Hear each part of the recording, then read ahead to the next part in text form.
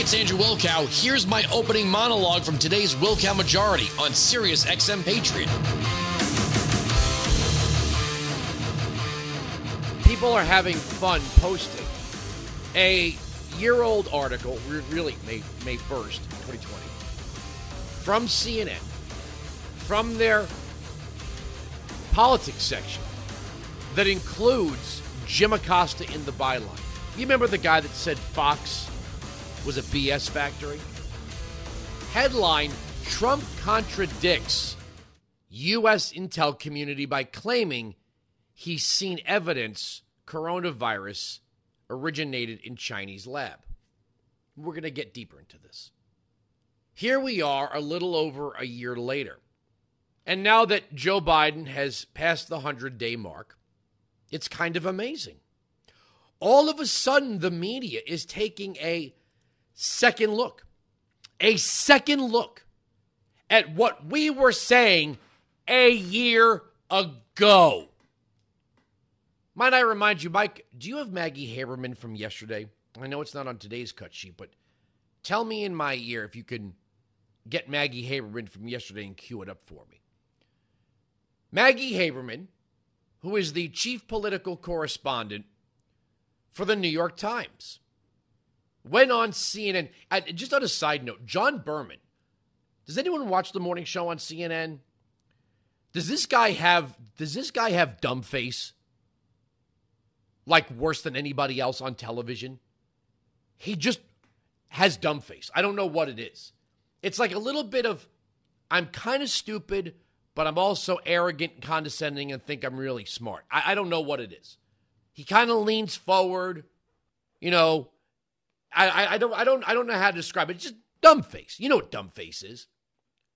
Here's Maggie Haberman the other day on CNN's New Day with John Berman and formerly of Fox, Alison Camerata, where she basically says, well, we the press just decided Trump was lying about the Wuhan lab because, well, it's Trump. Play it. I do think it's important to remember that part of the issue when this was first being reported on and discussed back a few months after the pandemic had begun was that then President Trump and Mike Pompeo, the Secretary of State, both suggested they had seen evidence that this was formed in a lab, and they also suggested it was not released on purpose, but they refused to release the evidence showing what it was. And so because of that made this instantly political. I think that there was, example 1000 when the Trump administration learned that when you have burned your own credibility over and over again, people are not immediately going to believe you, especially in an election year. However, that does not mean it's not worth discussing. There has been a sort of persistent, albeit relatively quiet, focus on whether that was the origin of the virus, and it is compounded by the fact that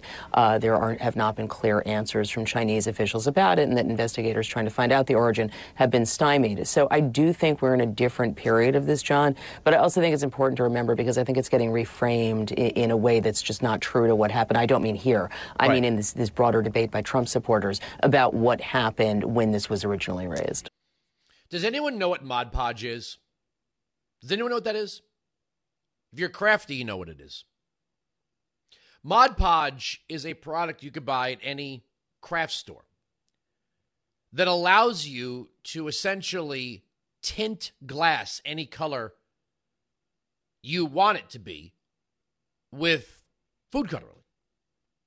So this Mod Podge stuff, you put it in, and why am I saying this? Because I'm trying to give my outdoor lights a sort of flickering flame effect, and I'm trying to paint some of the glass. It doesn't really matter. If you look at what Mod Podge is, it's this goopy stuff that you mix with food coloring. And let's say you take a mason jar. Let's say you're really crafty and you want to make a mason jar into a candle holder to, decorate your outdoor space. You take the Mod Podge, you mix in the color that you want, blue, green, whatever, and then you paint the inside of the mason jar. Drop out the excess. Sometimes people put it in the oven, whatever it is, but the glass comes out tinted. It could be blue, it could be green, it could be rose-colored, if you will. This is what the media is now. They're tinted. They decided that because Trump and Pompeo said it, that not only did they meet it with skepticism immediately, they simply disregarded it. Because their preference is for leaks. Under Donald Trump, the media, I said I was going to get into this later. I'm going to do it now. The media prefers leaks. Under Trump, they preferred leaks because that was undermining the administration. Notice how we're not getting a steady stream of leaks right now. Biden just lifted the sanctions on a Russia to Germany pipeline that's now 95% complete. And the claim is that Biden did this to benefit the Germans by sanctioning the Russian companies that were involved in the construction. The Russian work is complete. The final 5% will be done by a German company, and then billions of euros will now flow from Germany to Russia thanks to Biden. Have we gotten any leaked information on this? No, we haven't. No, we haven't. We have not seen a steady stream of leaks, but the media liked leaks under Trump. They liked all the people that work in the executive branch, and yes, in the higher-ups of the intelligence community that sought to undermine Trump by making sure that the press had access to pretty much everything, no matter how damaging. As a matter of fact, the more the damaging, it was probably the better. But 1 year ago, Jim Acosta and 3 other writers writing for CNN.com wrote this: President Donald Trump contradicted a rare on-the-record statement from his own intelligence community by claiming Thursday he has seen evidence that gives him a, quote, high degree of confidence the novel coronavirus originated in a laboratory in Wuhan, China, but declined to provide details to back up his assertion. The comments undercut a public statement from the Office of the Director of National Intelligence issued just hours earlier, which stated no such assessment has been made and continues to rigorously examine whether the outbreak began through contact with infected animals or was the result of an accident at a laboratory in Wuhan. Here is Reuters today, right now. Headline: U.S. agencies examine reports of early COVID-19 infections in Wuhan lab. U.S. intelligence agencies are examining reports that researchers at a Chinese virology laboratory were seriously ill in 2019, a month before the first cases of COVID-19 were reported, according to U.S. government sources who caution there's still no proof the disease originated at the lab.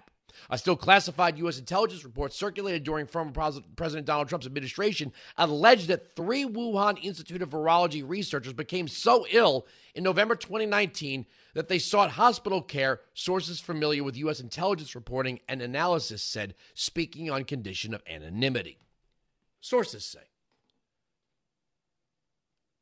So it's not completely discounted.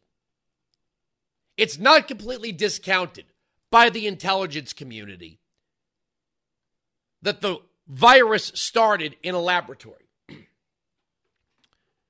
Isn't that amazing? A year ago, it was absolute fact that Donald Trump and Mike Pompeo were lying. Now, the media is saying, well, there's some new interest in this. What do you mean new interest in this? They're never going to bring themselves to say that Donald Trump was telling the truth. That they can't afford. But as we move on into the Biden administration, we're starting to see just how damned corrupt the media was, still is, and how much it was working on behalf of the Democrat Party. The reason why they had to run out and throw doubt on it, because Trump was right. The whole, if you call it China virus, you're a racist, trust the World Health Organization. The media trusted the Chinese government and state-run propaganda media and the World Health Organization over our own government. They were willing to trust the Chinese communists over our own government. Because as Maggie Haberman said, well, immediately they just didn't believe. They just didn't believe. They refused to.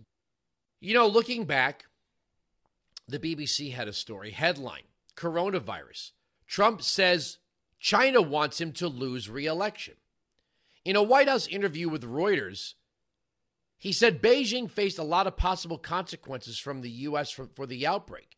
He said China should have let the world know about the contagion much sooner. A spokesperson for China's foreign ministry has denied the allegations. Isn't it funny that immediately what happened was they blamed Trump for alleged missteps. They blamed Trump for not having an immediate reaction. And no matter what his reaction was, it would have fallen short, right? That's kind of the benefit of being the armchair party. You can say anything falls short. You can set any standard you want after the fact. But the press and the Democrat Party never once blamed China at all. They let China write the talking points. They let Dr. Ted write the talking points. The talking points were China's not to blame. This must have happened someplace else. By the way, Dr. Ted is up for re-election, if you didn't know that. So instead of blaming China for a virus that now they're taking a second look at, their immediate response in the media was to do the favor for the Democrats, to do the bidding of the Democrats. And that was to say, this is all Donald Trump's fault. They didn't even ask where the virus really originated. They moved immediately into branding Trump as a failure, as if any other administration would not have been caught by surprise. Weinzig 695, Patriot 957-2874. You know, it's funny, when Trump was saying things like, these are the symptoms of the flu, they are not severe. This was coming from Fauci. The talking points about this going away in April, this was coming from the experts. Trump wasn't making this stuff up. But here's another interesting article. Headline The Hill. Media face hard questions on Trump and Wuhan lab.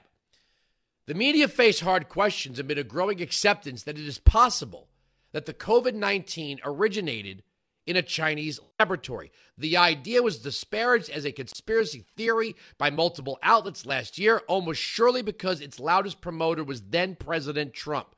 Now, as uncertainty grows, there are burgeoning suspicions that the media overstepped their mark. For conservatives and some media critics, that's part of a larger issue of bias. They argue, for example, that mainstream outlets played down the severity of the crisis at the southwestern border under President Biden by comparison with the coverage of the issue received under Trump. On the voting rights debate, the conservative critique that news organizations have glossed over tight restrictions in Democratic-dominated states like in the Northeast while focusing on GOP strongholds in the South. Amid liberal activist outrage over stricter early voting laws, for example, it's rarely noted that Deep Blue Connecticut has no early voting at all, nor does it permit no excuse absentee voting. Trump has naturally been doing a victory lap on the question of COVID-19's genesis, despite the fact that the lab leak theory, as it has become known, is merely within the realms of possibility rather than anywhere being close to proven.